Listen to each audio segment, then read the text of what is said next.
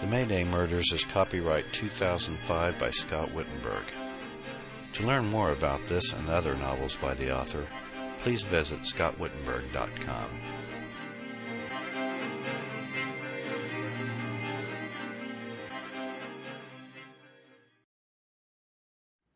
Chapter 10. Sam was two-thirds of the way to La La Land when he awoke. He had no idea how long he had been hearing the incessant pounding on the front door before it finally brought him to his senses, but he had a feeling it had been a very long time. It was one of those deals when you think you've been dreaming something was happening, before you suddenly realize it actually was happening. Sam opened his eyes and saw the snowy test pattern on the television screen. The static was loud, but not loud enough to drown out the beating on the door. He sat up on the couch and gazed squint-eyed at the half-dozen or so empty beer bottles on the coffee table in the foreground, and let out a gasp of disgust when he saw the huge mound of cigarette butts in the ashtray. His head felt like lead as he forced himself up onto his feet, wondering who in the fuck would be banging on his door in the middle of the night. He stumbled out of the room and headed toward the front door like a drunk being forced to run a marathon at gunpoint. The racket grew incessantly louder as he neared the door, as did the throbbing in his head. He flicked on the front porch light and opened the door. When he saw who it was, Sam thought for sure he was still dreaming. "Jesus, Sam, I didn't think you'd ever get here," she exclaimed. There in front of him stood Shelley Hatcher, soaked to the bone, and her normally thick and lustrous blonde hair clinging limp and lifeless to her blanched but beautiful face. "Shelley, what the hell? Let me in, Sam. I'm freezing," she whined impatiently. "Sorry," Sam said, opening the storm door. She stepped in and stood on the mat, wringing wet. Sam peered out through the pouring rain and saw nothing but his Jeep parked in the driveway. "How'd you get here?" he asked, stupefied and in shock at this unexpected visit from his former one-night stand. Shelley Hatcher stared at him with a pained look. "Well, I drove myself most of the way. Until my car got stuck in the mud, that is. Your driveway is like a river bottom, Sam. Why don't you get it paved?" If she didn't look so pathetic now, Sam would have burst out laughing and said something like, "Gee, I would have gotten it paved had I known you were going to show up unexpectedly like this in the middle of a fucking monsoon, Shelley." Instead, he replied, "Sorry about that.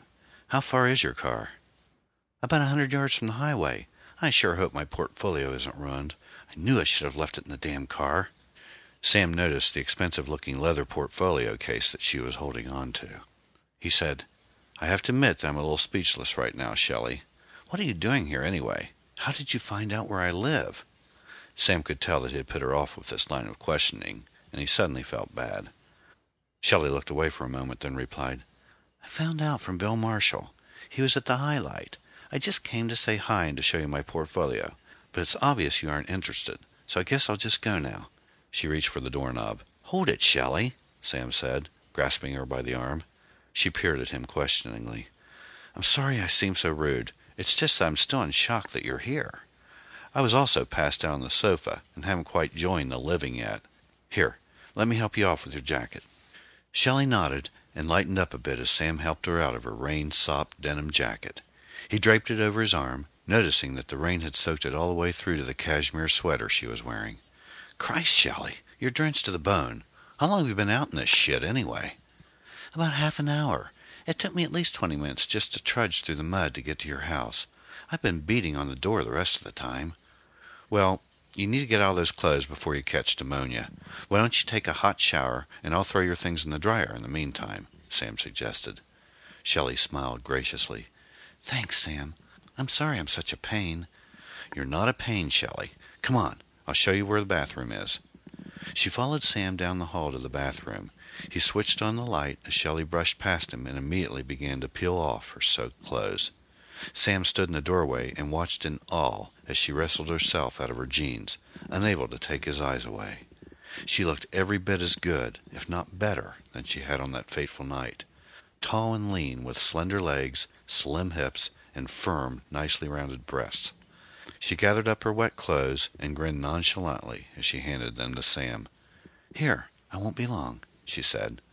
"Take your time," Sam replied, attempting to appear unaffected by her lack of modesty. "Would you like something hot to drink? Some coffee?" "You have something a little stronger?" Shelley asked. as she leaned over the tub and valved in the water. "Beer and whiskey," he answered. Shelley glanced at him coyly. "Whiskey would be nice." "You've got it," Sam said, feeling an electric pang in his groin as he watched Shelley Hatcher step into the tub and draw the shower curtain. Sam closed the bathroom door, carried Shelley's clothes down to the basement, and threw them into the dryer. Returning to the kitchen, he realized that he was going downhill fast as he cursed the relentless throbbing in his head. He was more hungover than drunk now, having slept just long enough to plunge himself into the worst of both worlds. He needed a good strong belt to set him back on course. He went over to the cupboard, found the bottle of Jack, and poured himself a couple of ounces. He drained the glass in a single gulp, grimaced, and refilled the glass before pouring another drink for Shelley. He made his way to the den and plopped down on the sofa. Sam lit up a cigarette and inhaled deeply as he attempted to collect his thoughts. The sudden arrival of Shelley Hatcher wasn't only a shocker, but an out-and-out mind-blower. Why, he wondered, had she really come here? He seriously doubted that she'd come just to say howdy and to show him her photography portfolio. That hardly seemed worth all the bother she'd gone through. Nope, he decided. There had to be more to it than that. But what? All he knew for certain was that he felt uncomfortable about Shelley showing up. Seeing her reminded him that had he never fooled around with her in the first place, he'd still be a happily married man now. It wasn't Shelley's fault, of course, and never once had he blamed her for his own folly. After all, it wasn't really her fault that she was young, beautiful, and had flirted with him one too many times on the job. He could still remember the subtle way she used to less than innocently brush up against him during an assignment, or the way she'd purposely lean over every now and then in such a way that he couldn't help but see those lovely tits beneath those loose-fitting tops she always wore. Jesus, he thought, did she even own a fucking bra? But the bottom line was that Shelley Hatcher was bad news. There simply wasn't any other way to put it. She brought him bad luck. After all, how many guys in the history of mankind had gone out on their wives just one piddling time and ended up getting caught? Then ended up being divorced over it. Not too many, he supposed. Only the sorriest of souls, like his own luckless self. Sam heaved a sigh and drained his glass dry. Stubbing out his cigarette, he went to the kitchen to replenish his drink. He felt the welcome glow of inebriation returning as he went back to the sofa and sat down, staring blankly at the test pattern on the television set.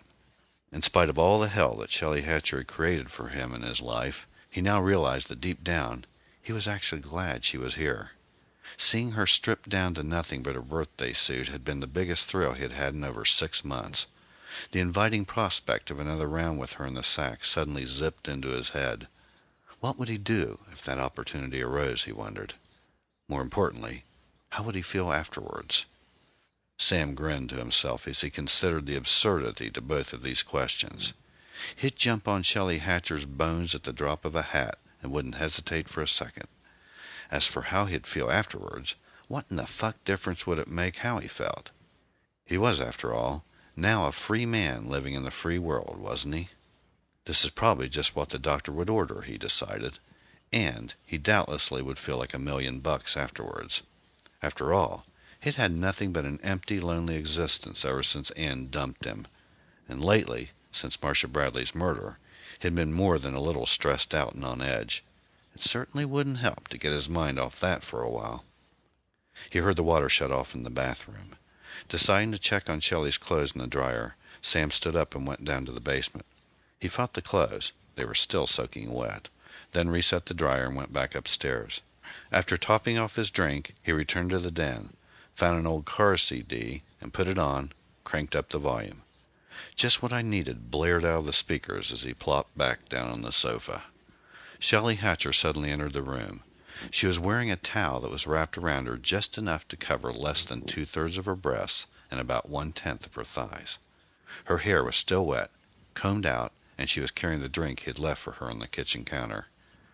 Shelley took a long sip of Jack Daniels as she sauntered over to the sofa. "I borrowed your comb. I hope you don't mind." "No problem," Sam said. "I'm afraid your clothes aren't dry yet. I can find something of mine for you to put on if you'd like." She shook her head. "That's all right. I can wait." She sat down beside him, close enough that he could smell her. Her scent was as alluring as her half-naked body was. Shelley took another sip, set her glass down, and gazed at him intently. "Have you been able to forgive me yet for what happened?" she asked. Sam held her eyes. "There's nothing to forgive, Shelley. It wasn't your fault.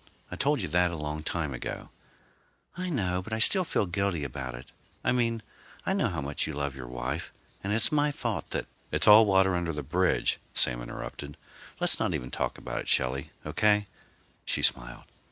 "Okay, Sam. I guess I was just trying to see where I stand now. I mean, I thought you might hate me or something." Sam couldn't help but laugh. "Hate you? You've got to be kidding." Shelley smiled again, apparently satisfied that all was okay between them. She retrieved her drink and took a sip. "I really would like for you to take a look at my portfolio. I've been freelancing for the Ashland Times the last couple of months. I don't get a whole hell of a lot of assignments, but at least I've had plenty of time to work on my book. You want to see it?" "Sure, lay it on me," Sam said. "Have you been in Ashland all this time?" "Yeah. After I got laid off at the Observer, I was totally directionless. So I moved back home sort of with my tail between my legs, you might say. Got a part-time job at a jewelry store until I could get back on my feet. It's been a drag, really. But at least I finally have my own apartment now," she added with a shrug. "That's good, and I'm glad you're sticking with it, Shelley. You have a lot of potential. I'd hate to see you waste it." Shelley beamed. "You really think so?" "Of course I do. I've been telling you that all along." "Doesn't hurt to be reminded once in a while, though. Let me show you my new stuff," she said excitedly, springing up from the sofa. Sam's eyes were on her sweet little ass as Shelley scampered out of the room to get her portfolio. She returned in seconds, holding the briefcase as though it were filled with priceless jewels. She sat it down and placed it on the coffee table, then opened it up. Sam crouched forward and began examining the contents. The prints were all black and white 8x10s. The subject matter ranged from landscapes to portraiture and practically everything in between. The composition, lighting, and creativity were all quite impressive. Shelley had come a long way in the last 6 months, he concluded. "Great stuff, kiddo. Excellent," Sam said after he examined the final photograph. "Really? You don't think they're too contrived?" "Not at all." Shelley rested her elbow on Sam's thigh and leaned forward. "This is my favorite one," she said, flipping back to the first page. It was a shot of an old abandoned well taken in the late afternoon sun. "I love the lighting, the long shadows and the way the background just sort of blurs out behind the well. It's got a nice mood, don't you think?" Sam nodded. Shelley's face was within inches of his own, and her soft blue eyes were wide as she gazed into his. He felt her other hand come down and rest on his knee. Suddenly, she threw her arms around him and kissed him hard. Sam was caught off guard, but responded by embracing her and allowing himself to get lost in her soft, moist lips. His head started swimming as she brought her hand to the towel and inched herself away long enough to remove it and expose her flawless body. She then grabbed his hand and placed it on her breast, pressed his hand firmly as an invitation for him to take over. Before long, Sam's clothes were off, and what had started out as a lonely, rainy, and miserable Friday night soon turned out to be a whole lot better than he could ever have imagined.